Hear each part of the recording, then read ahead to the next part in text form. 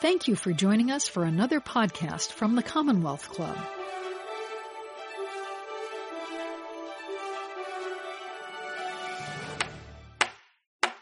Welcome to the Commonwealth Club. I'm George Hammond, Chair of the Humanities Forum, which organized tonight's event. It's my pleasure to reintroduce, because he's been here before for us, Richard Schwartz, local historian, and let me explain to you a little bit about his background on this particular part of his abilities. He's an archaeological historical consultant. He was a consultant to Garcia & Associates, the firm hired by the city of Berkeley to study the West Berkeley Shell Mound. He's recorded with the state of California records of about 200 Native American archaeological sites in the Bay Area, the vast majority of which were previously unknown. He's been honored as the pioneer of Berkeley archaeology by UC Berkeley Archaeology Chairman Kent Lightfoot. He was hired by Archaeotech to contribute his research and site and burial knowledge of ALA 307, the West Berkeley site and shell mound. And he wrote The Circle of Stones, an investigation into the Circle of Stones in Stampeded Valley, Sierra County, California, about a 65-foot mysterious artifact shortly after taking a year off to study the site. He was informed of it while fighting forest fires for the United States Forest Service. Does that mean if we actually conquer the forest fires in California that we'll not be able to find more sites? I hope not. Okay. So, Richard Schwartz, coming back to the Commonwealth Club again. Thank you very much, Richard. Okay. Thanks, George. So tonight, together, we're going to take a walk around the bay, stopping at certain interesting sites, and hopefully we will learn that there is so much more Native American presence all around us that we had no idea. And through some of what they've left, they're still here, but we're talking about the ancient people, we'll get to meet them in a very profound way. We'll start, and we're going to jump around in time from, say, 10,000 years ago to almost the present. I want to start by saying we know so very little of the culture and history of the native peoples. One of the reasons is this. 10,000 years ago, when the Ice Age ended, the shoreline was at the Farallon Islands. What we call the Bay was a beautiful extension of the Sacramento River Valley. The oldest sites are probably miles out in the ocean, under the bay, and technology has not risen yet to find them. So what we know of is simply what we've bumped into or was so obvious that we couldn't help to meet them. This will not be a complete study of Native American culture. It couldn't be in this period of time, nor would I accept the job if I was asked to do that. But hopefully by sampling it, you will walk away thinking, I had no idea. First of all, let's start with this very unique opportunity of the Spanish showing up in 1769. And by 1775, the ship San Carlos was mapping the depths of the bay. And this created an incredible chance for both the Spanish culture and the Native American cultures, of which there were many different ones, to meet. And I want to describe some of these meetings real quickly because I think what they show is pretty astounding and clarifying. So the San Carlos is anchored off of Angel Island, and Father Vicente Santa Maria is on shore, and he's walking around Angel Island, and he comes to this little clearing, and he sees a circle of slim shafts about 6 feet high. And there was tufts of white feathers near the top and surmounted by black and red feathers, which he clearly saw as a representation of the sun. And then there was a handmade net over all this, and he had later seen the Native Americans wearing nets on their hair as well. And at the bottom were arrows with their heads into the sand. And he looked at this and he said, this is the heathen adoring some other god or something, but it's got to go because it's the work of the devil. And he threw it all into the fire. Now, keep in mind, the Spanish are visitors in the Native Americans' land. This is the Native American practice, but the father feels compelled that either you practice your religion the way we see it, or we destroy it. Now, I want to compare that to a few years later, at the south end of Santa Clara. Pedro Font was coming up to research for a harbor in San Francisco Bay. And they're coming up from the south, and they passed the bower that was made so Father Pellew could say Mass during their journey a year prior. And he goes, oh my God, there it is still. What did the Native Americans do? They didn't knock it down. They put many short poles all the way around it with flowers and feathers. And they had one large post in the middle, which they covered in white feathers and tied a net again around it. On some of the smaller posts, there were, we'll just call it tamales with grass seed, tamales with acorns. One pole had many arrows in it. And what Font saw was that not only did the Native Americans leave the Spanish monument, but they adorned it and, I'll use an odd word, christened it with their own culture. What this and many other stories show is the Native American belief was, first of all, the Spanish came in floating villages. No, it was like men on flying saucers. The Spanish came in with rigging on their ships. You know, the Native Americans, one of a very important task is making twine. And now they're seeing rigging on the ships and they saw domesticated animals. Even more astounding, they saw men riding this gigantic animal that we call a horse. And there's plenty of accounts where the Native Americans would walk around the horse and talk to it and sign to it.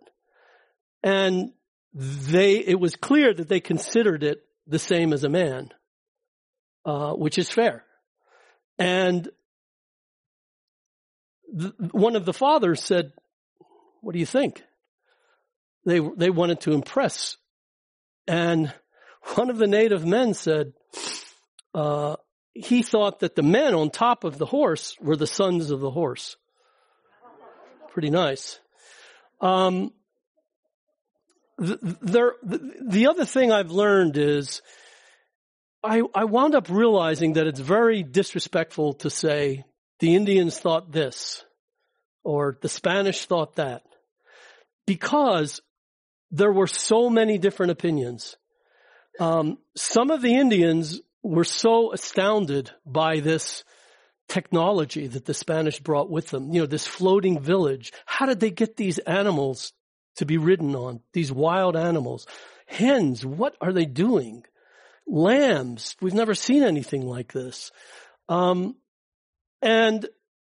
one time off the east coast, the Contra Costa of the bay, the ship was anchored, and the Native Americans were on the shore, and they waved, and the Spanish stood there like this. They didn't want to go to shore. The Native Americans got into their tule boats and came. And in a very disciplined, organized manner, they came up on the boat with the head man, the older gentleman, walked on first, and then his assistants, and then the young people. No one made a sound. They filed very disciplined. When the head man said sit down, they all sat down. Nobody spoke but the head man. And he offered a speech. Now the Spanish didn't understand it, but it was clear that this was an official journey. It was an official welcoming. They were all dressed accordingly in their best. And everyone was very impressed with this. So then one of the fathers on the ship asked them to kiss the cross. And they happily kissed the cross. Because as far as they were concerned, in their belief system, power comes from the other world. And if you're really good at soccer or basket making or making boats, that meant to them that this other world, the spirit world, gave you that power to do that. So they felt if the Spanish had these incredible powers, then it was the same spirit world that was giving them the powers that gave them their powers. So they had no problem allowing the Spanish to join the system because they already had, as far as the Indians was concerned. So here you have an internal system with outer differences that the Indians didn't think anything of. The Spanish, on the other hand, were the opposite. They preached that God loves everybody, but they would kill you if you didn't practice it the way they demanded. So this was the dilemma. But the hope and promise of these early meetings could make you cry, because the priest came out and he sang one of the songs. Now, songs to Indians are extremely important. So the father sang this song and he looks up and the Indians are crying. They're crying, which made the priest cry. And he was so grateful. Now, naturally, he thought they want to convert. Then the Indian group took out their clappers and they sang their song. Oh, by the way, as soon as he was done, the head man looked at all his people, nodded his head. The Indians sang this exact song, verse for verse, word for word, back to the priest. So then they get out their clappers and they sing one of their important songs, and hand the clapper to the priest. Oh, he couldn't do that. I mean, one father did, to his credit. But I'm just bringing this up now early on because meeting the Spanish, and the Spanish were incredible record keepers, give us these glimpses that we would have never had otherwise. So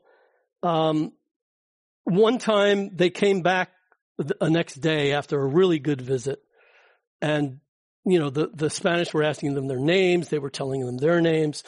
So when they came back the next day, they remembered everybody's name. And the father took out his pencil and paper, and he had written down the names of the Indians that were there the day before, who were there again. And he pointed at the guy and he looked at his paper and he stated his name. And the Indian was like, could barely comprehend, but it was deliciously wonderful. And they smiled and they laughed and they came up and looked at their names on the paper and, read it again. And he stated their names and they were like, oh my God. So, the potential for incredible meetings of two almost diametrically opposed type cultures, an open one and a dominant one, soon fell apart. One other story real quickly I want to tell was years later, General Vallejo, whom Vallejo is named after, the city, was outside and it was the winter. It was freezing cold. He was all bundled up. He had a hat and a big coat. And the Native Americans were incredible stalkers. They could just show up and you would have never known they were coming. The next thing Vallejo knows is there's this Native American whom he knows, and the guy's naked. Vallejo goes, man, aren't you cold? And the Indian walks around them a couple times, looks him over, and stares Vallejo politely but firmly back in the face and says, General, is your face cold? Vallejo goes, no. He says, then consider me all face. So these are the people we're dealing with. And I wanted to take the opportunity to at least tell you a few of these stories so you would meet them in a sense. This is the Presidio. Now, the Spanish brought with them cattle, horses, sheep. And as you know, sheep pull the plants out to eat them, roots and all, destroys them. The number of cattle and horses on the land totaled the Native Americans' crops. Now, prior to the Spanish coming, the Indian women were in charge of burning. And they would burn at very specific times, very specific area for very specific reasons. You didn't want to, your land was from drainage to drainage. So you wanted to keep the deer near your village so you would have something to eat. And the nearer to your village they were, the easier it would be for you. So the women would burn certain areas near their villages, which would encourage the greens for the deer. Or they would burn this other area at a very specific time so the shoots for their baskets would come out straighter. Or there were too many fleas and bugs and they would burn that area. Or to encourage the wildflower growth, to change the acid pH of the soil, the fire will neutralize it and encourage growth for the seed crop. So when the Spanish first showed up, some of their records say, this looks so verdant. It looks like it's all crops, but there's no plow marks. Well, it was all crops. They just didn't use plows. They would just broadcast various groups of seeds. So the governor was so, and it was Governor Fages at this point, was so frightened by the fires he saw, he was afraid they were going to burn the whole area down. So he banned it. And I used to think when I first came to this area, I thought, oh my God, I could see what this place was like. And this is the time of the biggest change I've ever seen of changing the land and just covering it with asphalt and concrete and people. Until I learned about this, and I realized that was the time of the biggest ecological change, because it eliminated an entire world, entire species that were thriving, and a way of life, an entire way of life, almost. So I'm showing you this because I want you to know that even when we show things like early San Francisco, it's not the real place.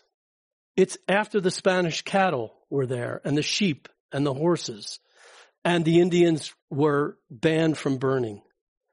And often, for whatever reason, and there were multiple reasons, and the teenagers were most vulnerable, just like they are now, to new ideas, being impressed, they went to the missions. And sometimes they realized, oh my God, this is a big mistake.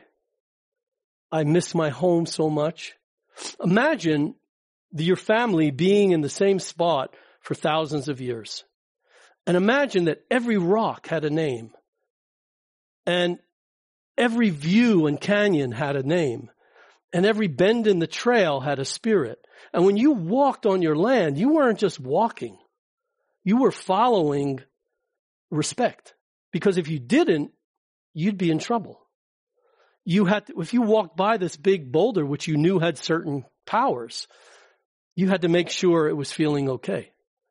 I remember hearing a story of a Native woman was walking on a trail and she kicked a little stone.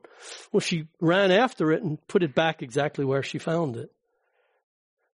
There's a concept called pua, which is power. And this is a broad brush concept and definition, but the Native American trails were said to follow pua, not necessarily a straight line. Think about that difference of concept between that culture and ours and what meant something. Expedience or doing right. And they both have their place. But think about the difference and people who dedicated their lives to that. And there were times where there was so much punishment at the missions. Being whipped, being put in stockade for days and whipped. What was your crime? You tried to go home. And you didn't want to come back. Once you were baptized, your life was not yours anymore. So there was a point where the runaways got so bad, the Spanish had to interview them. What's going on? What's the matter? And there was this famous thing called the three muchos. Too much work. Too much punishment. Too much hunger. That's why they left. But then the Spanish came after them. So I want to just go over a few things. And Perry, if you have something to add, Perry's a famous Native American activist.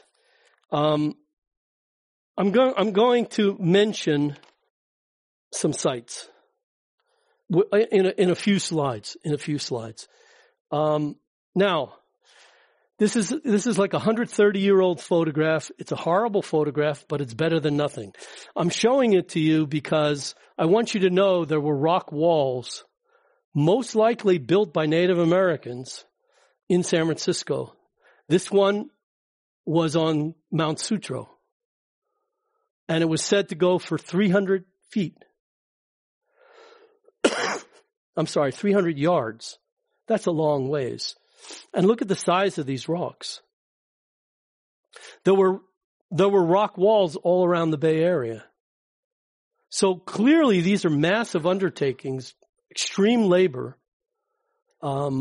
They had to understand how to move these objects, heavy objects, because obviously it meant something to them. I go through old newspapers. That's one of the many ways I found sites. And I saw this ad, and you can see there's a mound there. And it looks about the right size to be a real show mound. And anytime I see the word mound, I perk right up. So I called my cousin Roberta, who's sitting right there, and I said, we have an excursion this weekend. And we went there. And I reported back to the UC Berkeley, begging them to get permission to take corings because we did find evidence of shell. Nobody's ever studied it. We don't know if they've taken some of it down, but it's still there.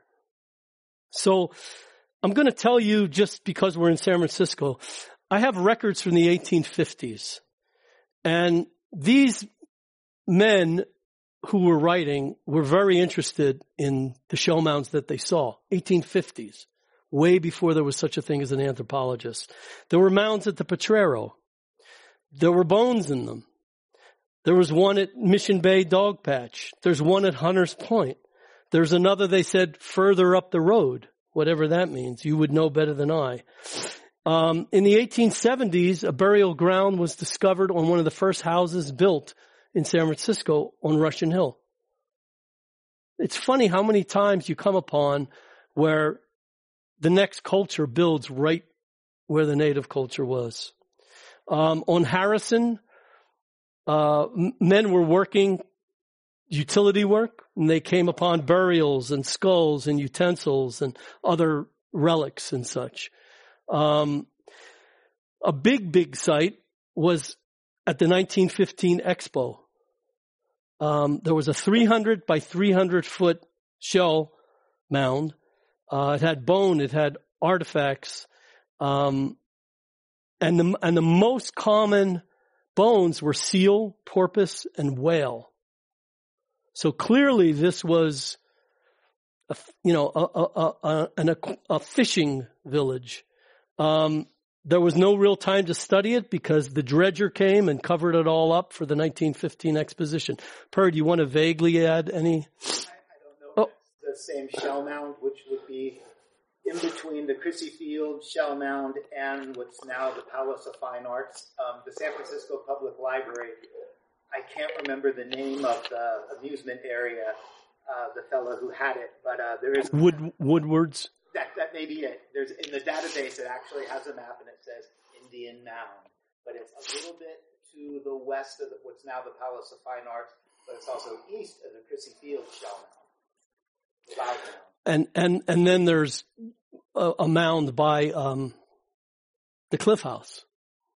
Not in that general vicinity. So I'm hoping you get the message. And this is just what was quickly destroyed. I'm sure there's 10 times that. But just know that it's all around you. Now let's take a little trip to Marin. We all know about Sir Francis Drake, 1579, and he damages his boat and he's kind of beached at Drake's Bay for repairs. He must have thought, wow, what a coincidence. This bay is named after me. It's like, must be fate. So they were there for quite some time. And while they were there, one dawn, they went up to see this Miwok village. And they didn't know what to expect. And a number of men went together. And when they got there, the entire village was up in a circle, and they were clearly helping the sun rise together. And they considered that was their duty every day. Every day. Why? Because, and this is once again generalized, they believed in 3 worlds. There was the upper world where animals could talk. There's no time, and benevolent spirits had a whole lot of power. Then there's the middle world. Well, that's where we live. And then there's the lower world. Those guys are malevolent, and they're powerful too. Because we live in this middle world, it is our responsibility in nature to make sure that all 3 levels, all 3 worlds are balanced so the world can continue. And they took it very, very seriously and did a damn good job because it made it till we got here. The other thing they found was when they first got there, the people would come up to them and stare at their face and just look at them from all angles with the greatest intensity. And what they finally realized was they thought that the sailors were actually their own ancestors who had come from the dead. There was a legend this would happen. And they were trying, are you my aunt? You kind of look like her. But the scary thing was, at some point, the women often started scratching at their faces till they were like pulling off the skin and bleeding. And this really scared the sailors. I can't tell you what they were doing, but it obviously was nothing casual. And it was part of their belief system. The thought of having your ancestors come back must have been both incredible and the most frightening thing they ever experienced. And the Park Service is working on this history. And then in 1595, a few years later, a Spanish ship called San Agustin was grounded in a storm on a sandbar. And it was filled with Chinese porcelain and goods from China, trade goods. And the Spanish couldn't save the ship, so they took their longboat, modified it, so all the sailors could be saved and they could try and get help. Well, the Miwok saw this, and there are many shards of Chinese porcelain in their shell mounds, and as there are many other things. So what the Park Service archaeologists are trying to figure out, because, and this isn't 100% true, but we look at things as things. So this is a chair, this is a podium, and my great computer. That's it. It's life, right? This is my connection, but I don't think of it a real connection. It's just electronic. Well, the Native Americans were in a wholly different frame of mind. a material thing had a practical use. And you could take that chart and make something out of it and use it practically. But it also had this other quality. This was from when we saw that ship. We have no idea what that was. They never, it's like, and it memorializes an important social event, which is not just a social event. But the third dimension to this, and the most important, is if you really believe that maybe those people were your ancestors, that shard was your conduit to their spirits. So there's all these dimensions to holding something material that mostly we don't have. You may have something from your, high school boyfriend when he took you to the fair and you always kept it, and, or your first girlfriend when she gave you this ring as a bond and you couldn't never get rid of it. We have a little bit of that, but I don't think we have the cultural structure that they did. So I just wanted to make that clear. And pretty nice view, huh? We're in Marin County still. And you see a bunch of rocks. Well, do you see anything funny about these rocks? There's the little circles, right? The ovals. Well, these things are called PCNs, PEC curvonucleated. And there's two general schools of thought. And it doesn't mean that every time you find one, it's one school or the other. As a matter of fact, there's evidence for both. There's probably a lot more evidence for the first thing I'll tell you, but that doesn't mean that both aren't happening. So there are many renewal responsibilities that the Native Americans had, and there were fertility issues that they had. And PCNs were never found in village sites. And in interviewing some Native Americans, they often said this represented where a couple would go if they were having problems conceiving. And they would go through this ritual, making this ovaloid figure, which some people say, well, that's a vulva, and the powder was used in a very private ceremony between the couple. And I've read scores of variations where they would take this powder and they would make a cross and they would kneel a certain number of times and look a certain way and recite certain songs, and it had to be exact. And there's other portions of the ceremony. And the other possibility is that these are what's left after you're trying to make a charm stone. Now, a charm stone may be something you hang from your fishing thing. They didn't just go hunting. They didn't just go fishing. They had to make agreements. They had to fast. There's all these things they had to do. It was a serious venture. And so some people think that they pop the charm stone blanks off and that's just what's left of a quarrying technique. And a friend of mine who's a really good geologist says at some of these sites they found quartz crystal fragments, that they were using quartz crystals for this. And he believes that at least some of them were for charm stones. But it's kind of believed that most of these were for fertility with a couple. So take a look at these and know that you're probably looking at a number of couples. They have names, they have families, they have lives, friends, relatives, a village, skills, deficits. You never met them, you'll never know their name, and yet you're looking at something they left you. Think about that.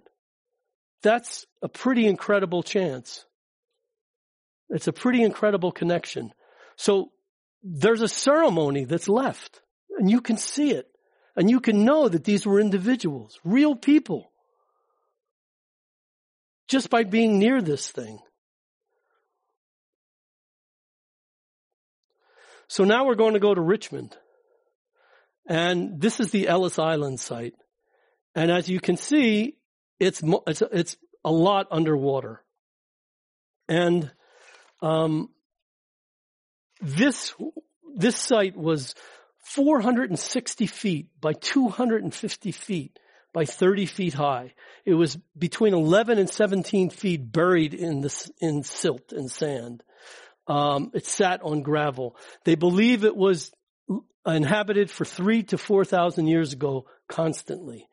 The type of shell changes at a certain point. It goes from mostly oysters to mostly clams. Neither disappeared, and the mollusks seem to do okay no matter what. So what the scientists have found to go along with this is that at a certain point the bay silted over. What would silt over a bay? Rain. If it's a lot of rain, there's a lot of stuff washing, and it's going to wash a lot of fine particles of clay from the hills. That would silt over, and then the tides disperse it, etc. So oysters need gravel. Clams need mud. So the clams wound up pretty much replacing the oysters. And what's fascinating is this happened on so many of the shell mounds around the bay that it's kind of like offers you multiple pieces of evidence of the same thing. And this was excavated by a guy named Nels Nelson, who was the guy who recorded about 425 shell mounds around the Bay Area at the turn of the century. So you can see, and he went in horizontally, you can see the size of this thing. And another thing that's important about this is naturally this was about to be developed. And they allowed the archaeologists in there, but not for long. So they had to do it, the most they could. And they believed that it was occupied to write about contact. And the interesting thing about all that is there was another mound nearby called Stige. And actually Stige consisted of 3 mounds. And they both were occupied till about when the Spanish came. You are listening to the Commonwealth Club of California. Hear thousands of our podcasts on iTunes, Google Play, and Stitcher. Learn about our travel programs to exciting domestic and international destinations. And when you're in the Bay Area, please join us live for any of our 500 programs each year. You can find us online at commonwealthclub.org. Now back to our program.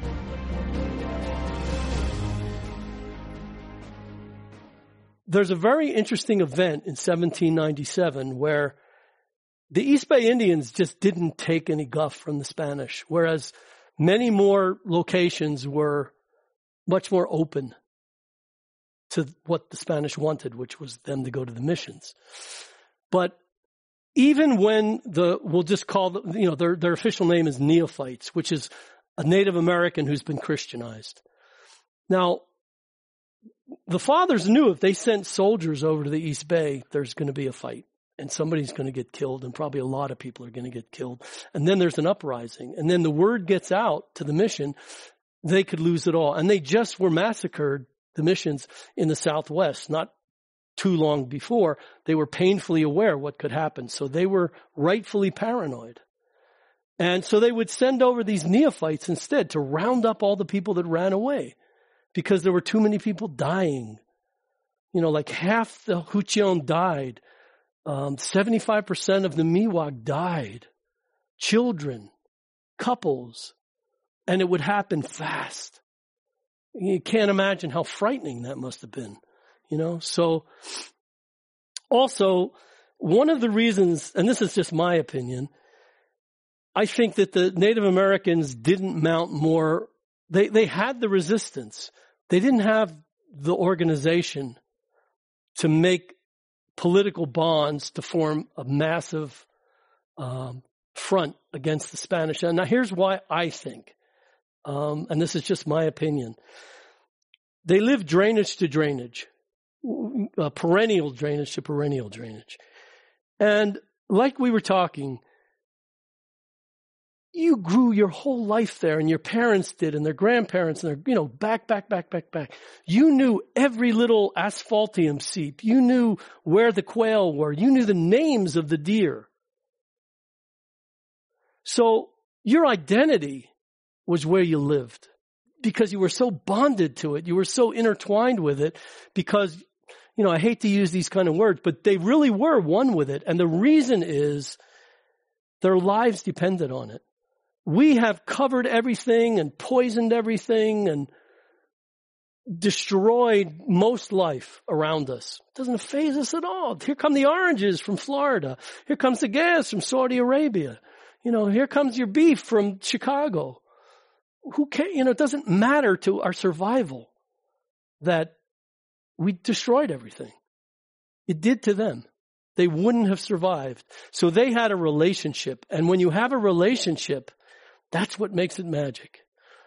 And I totally lost the train of thought of why I originally said, basically they send the neophytes over and the East Bay tribes were like, no, you've betrayed us. And they really tried forcing, the runaways to come with them. And this did not sit well with the East Bay Huichon because they were very clear. They didn't want anything to do with the mission. And they started firing at these neophytes. And the neophytes got away not by much. And it took them a long time because there was a storm and their Thule boats came apart and they had to get beached again and run to some other village who took Thule out of their houses to enable them to repair their boats to get home. When they got home, the military was peeved. The governor was peeved. The fathers were peeved. And they sent a military expedition to punish these people and to get those damn runaways. That's what they were, runaways. And there was this huge confrontation, bad. And the Spanish attacked. And they, if there was a family in this Thule house and they wouldn't come out, they set it afire.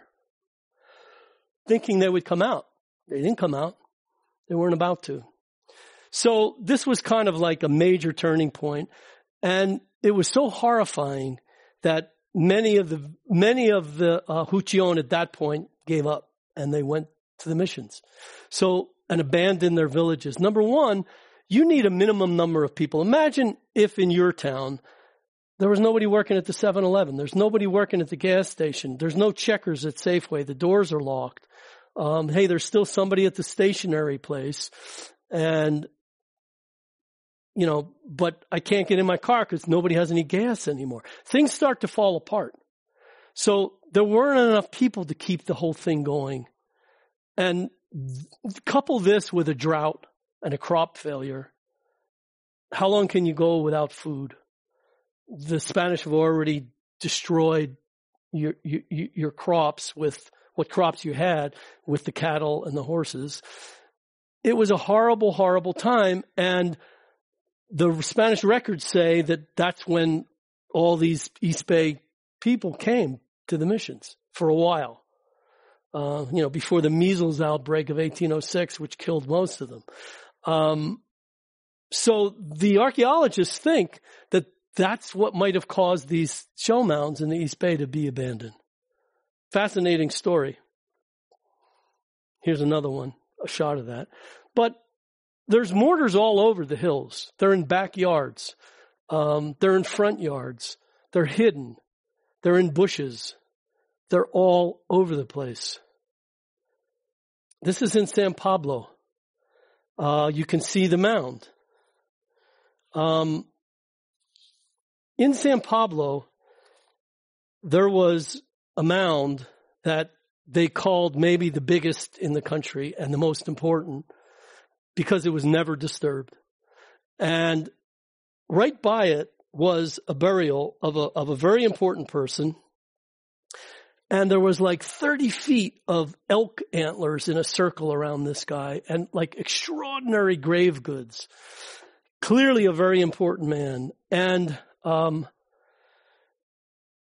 once again, there was about to be an apartment house right there. And they really didn't have the time to examine it.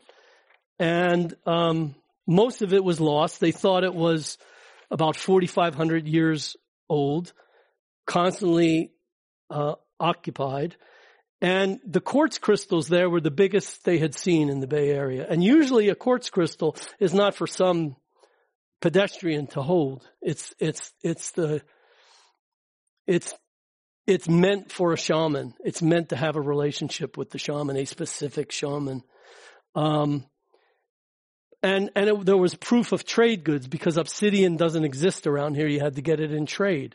So there was all these things they could have known. It was totally undisturbed. They could have learned something. But the apartment owner said, and this will sound really familiar, especially to you, Chris, I'm interested too. I would really love to help, but I have a construction contract that they have to start because they have to be done by such and such a date. And anybody want to guess what the name of the construction company was? What's that? Thunderbird Construction. So, irony of ironies. Now we're moving to El Cerrito. You see that groove in the rock? I have a friend named Randy Granlund spent a lot of his life studying this. And he would take me out there on the solstice and the equinox. And it turns out that the reason this one looks dark is we would go at dusk. And those lines would line up where the sun is setting. And all these cupules. A cupule is if you took a tennis ball into clay and pressed it maybe a third of the way in, roughly, and pulled it out, that's a cupule. Now, cupules could look the same and have totally different functions. One, a shaman could put a rabbit skin over it because it's raining too much.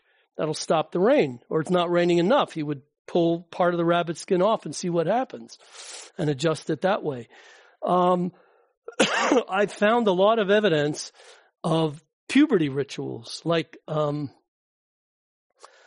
they were given intensive training, and then as a village, the people of about the same age would become adults.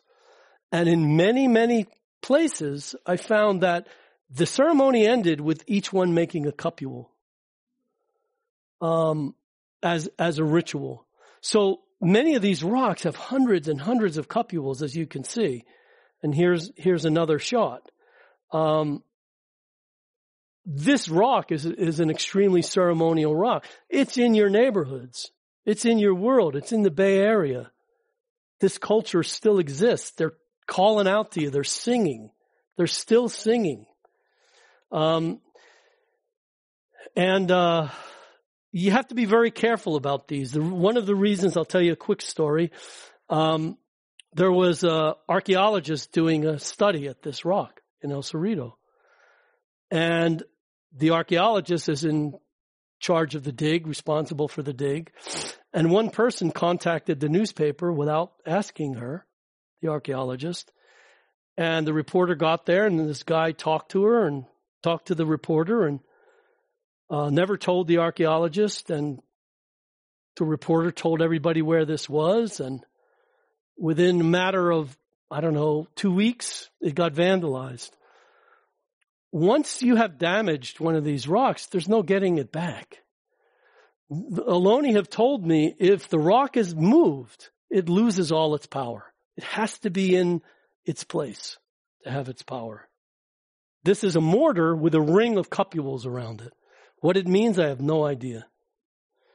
These are bonded cupules. See the bar connecting them? What does that mean? Is that a couple? Is that two world? It's total speculation. I was doing a talk to a bunch of drunks. I won't mention the name of the club. Older gentlemen. It wasn't the Commonwealth Club. And I'm standing up there and I was saying to myself, I took a day off from work. I spent, 3 days preparing the talk, and they're not even listening. I'm talking and they're like laughing and, I'm thinking, what am I doing? And then when it ended, I said, and if anybody has ever found a Native American site, please, and you feel like telling me, I really want to know. And this 90-something-year-old man shuffled up to me like this. And he says, so you know about the Indian Rock, right? And I said, you mean Indian Rock? Because there's a rock called Indian Rock in Berkeley. And he says, oh, no. The Indian Rock. I says, no, I can't say that I have. I never heard of it. And I said, where is it? And he says, well, my father used to take us riding. And when we were done, we would drink lemonade on this rock. And there was all these markings. And I said, can you draw me a little map? And he draws me this little map. I go running out of that place. As I'm running to my car, I'm ripping my tie off, and ripping my jacket off. I jump in my truck. I head right up there. There's this guy's house. I, try and get polite and knock on the door. And this kind guy comes out, and I tell him why I'm there. And he goes, well, we just had the place landscaped. I don't really think you're going to find anything. I mean, I would have seen it, and the workers would have seen it. But you're welcome to look. And I thought that was really nice of him. So he and I are walking towards the back, and we're looking. And his 8-year-old son comes home from school. And he goes, what you doing? And his father says, we're looking for an Indian rock. He goes, oh, I'll take you there. So the lesson here is, if you want to know something, ask an 8-year-old kid. They'll know. And I'm not being facetious. They'll know. They've been there. So this rock had hundreds and hundreds and hundreds of cupules. And although the university came out and photographed it with 3D cameras, with the owner's permission, it's never been studied. Now, I took my water bottle and I made that circle around that PCN, but it also has 3 cupules within the PCN. Never saw that anywhere. And here's, on the bottom there, is a huge PCN, and it doesn't look like the knob was broken off yet. So you could make a case for either way. That's going to be a charm stone, or the powder was used for fertility, or something else, which we have no idea. If you look up to the top left, you'll see another PCN, and there's a groove. The cupules and grooves used to be called pit and groove, and they were 5,000 to 8,000 years old. And one of the reasons they came up with that is they were always overlaid by more recent things. They were always on the bottom. And anybody want to guess what this is? Yes, the West Berkeley Shell Mound. Can you see it there at the end? It's another huge one. It was they say it was 18 feet high, but here's the problem I have. Archaeologists have mind-bogglingly high standards, and I have nothing but respect for them.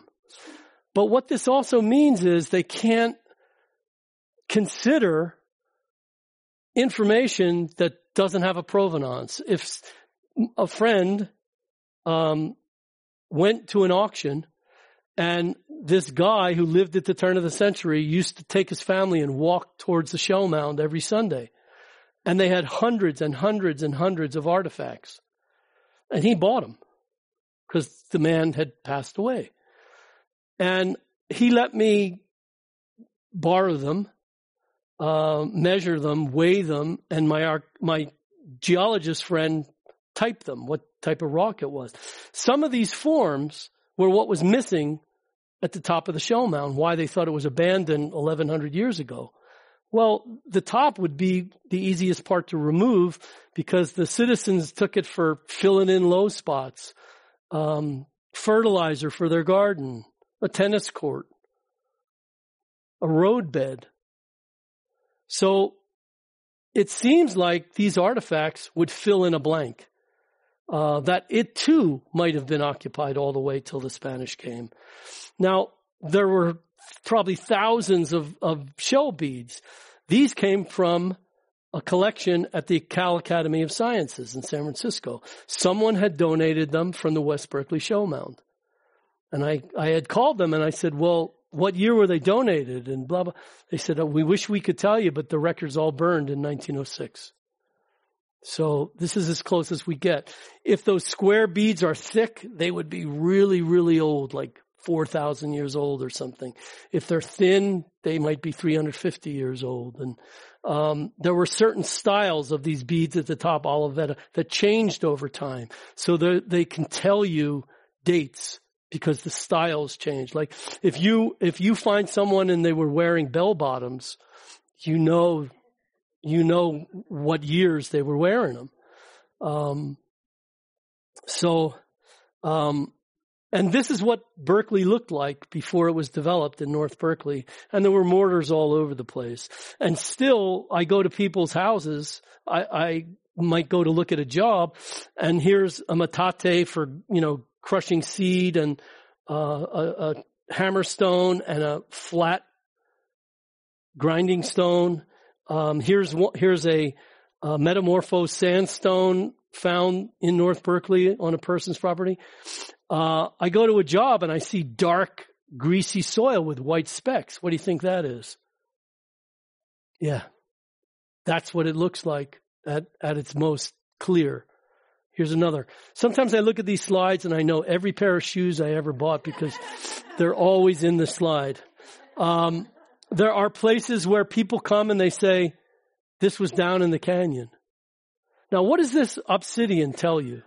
If someone had a chunk of obsidian this big. Very good. Trade.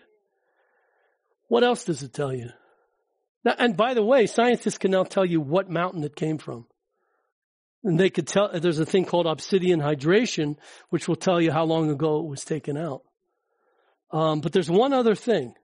The fact that this is not from here, and the fact it didn't come as arrowheads or spear points, meant that manufacturing takes place here. But if that's true, at their sites, wherever that manufacturing took place, you should find a lot of chips. But that's what that says. Trade beads.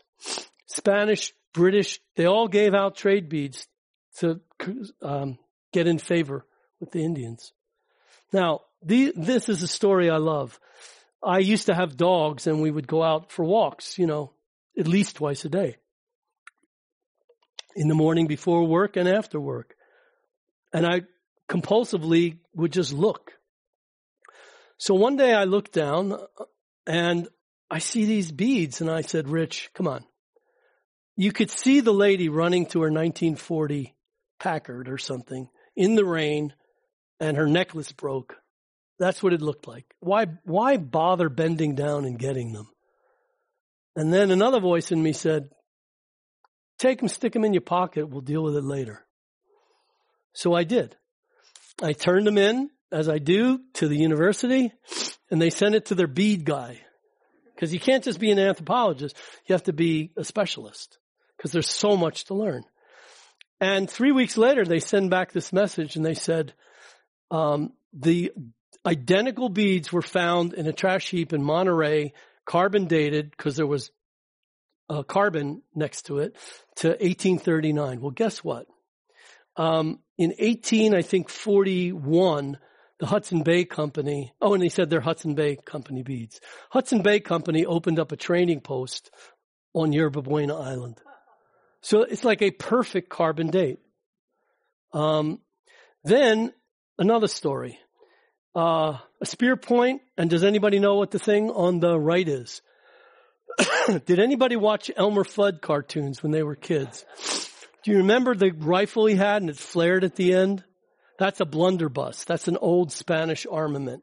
You would not want to get hit with it. It was highly inaccurate, but man, would it do damage. And I told you about the incursions that the Spanish military made in the East Bay. Well, I'm driving in Berkeley, and I see this rock that I have to stop and check out. So I don't want to trespass. I knock on the guy's door, and this really nice gentleman, older gentleman, comes out, and I tell him my story. I would like to get your permission to climb on that rock and look around. And he says, why? And I tell him. He says, stay right here. And he comes back out and he brings me this. I said, where did you find these? He says, on my property gardening. That ball is a blunderbuss ball. It's extremely rare to find a blunderbuss ball. And yet there it was on his property. And, he let me take it home to photograph it. And I promised him I'd bring it back, which I did. His daughter was very nervous she didn't know me, and I don't blame her. He did get him back. But there's further proof of what was happening. Now, was Domingo Peralta bear hunting on his land, 30 years later, 40 years later? Can't say for sure. UC Berkeley is filled with sites. One professor said a certain glade on campus was 3 feet deep in shell. Here's a poll tax, 1896. Read what it says. Indians couldn't vote. Indians couldn't testify. This is a shell mound that doesn't exist. I'll show you a better photograph of it. It's the little thing right there with a house on it. It was at the end of Albany Hill. It was huge. I find cupules all over the parks and the hills at the tops of rocks. It's important which way they're facing, blah, blah, blah. Nobody's ever studied them. Here's what we think is another vulviform, way, way, way up in the middle, and it took like 2 hours to hike to it. And they often incorporated the features of the rock, that crack. If you have doubts, well, Rich, you're really kind of getting a little too symbolic. Right around the corner of this rock, a bunch of mortars. So I was down in Wildcat Canyon. You can't tell from the picture much. These are fish. There's fins. There's a back tail, and if you saw it in person, you would know. I keep walking, and the sun was just right so I could see this little rock. And it turns out, by coincidence, I was reading a book on fish rituals in Northern California. And they waited for the Pleiades to come out to send a lookout to the creeks, a certain point in the horizon. And this is a form of the Pleiades. I'm convinced. Then here's another cupule and grooves. And when I was mulling this over, it hit me like a ton of bricks. All 3 petroglyphs faced me as I walked upstream. What goes upstream? Spawning fish. I'm convinced. Rock walls. Round Top. Which is an old name for a mountain in Berkeley. Many, many, many feet long, pretty big rocks, perpendicular rocks, angled walls off it. Nobody knows why. Here's a photo of one, and what's interesting is the bigger rocks are sometimes on the top. Nobody knows why. Now, I found this at the end. It's either a geologist's hammer or this could be what's called a prayer seat at the end of a rock wall. I can't tell you. Petroglyph. It's called Western Message Style. And you see those 2 things on the right? Well, some people say it's Ojibwa and Sioux. They had a language. And if you look, you see there's the sick symbol and there's the spirit symbol. Well, that's pretty universal stuff, and the 6 symbol really doesn't look like what's on that rock. I thought it might be brands. I collect cattle brands.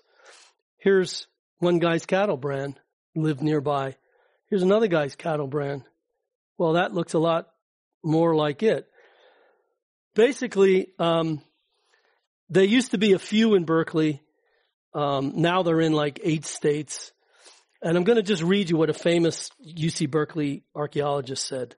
Who knows what they mean? We've determined on past occasions that certain modern religious and pseudoscientific cults carry on this type of thing. That's good enough for me. Here's more of the same style. See the bird? See the circle? These are not Indian motifs. Here's the sun. Here's a quartz mortar. Here's pictographs. They're not pecked. They're painted. Pictographs. Here's a spider's web pictograph. The Emeryville Shell Mound, like 38 feet high, the biggest one. And we're almost done.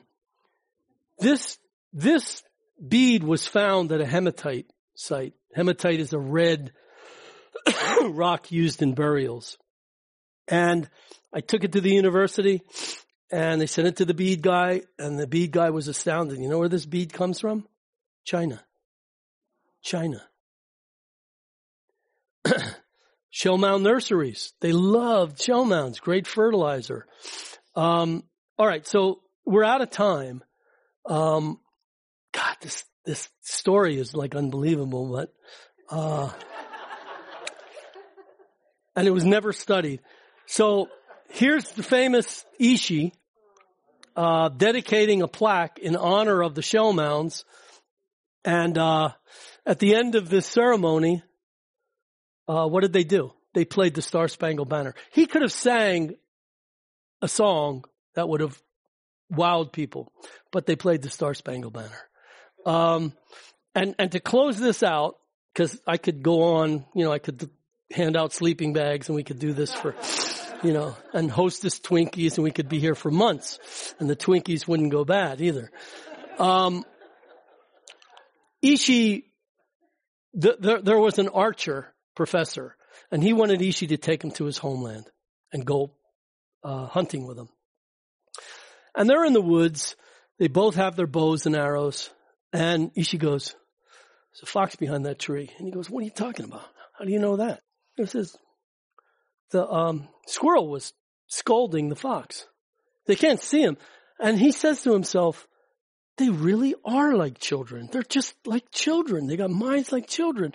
They take 2 steps, the fox darts out from the tree. Yeah, children, huh?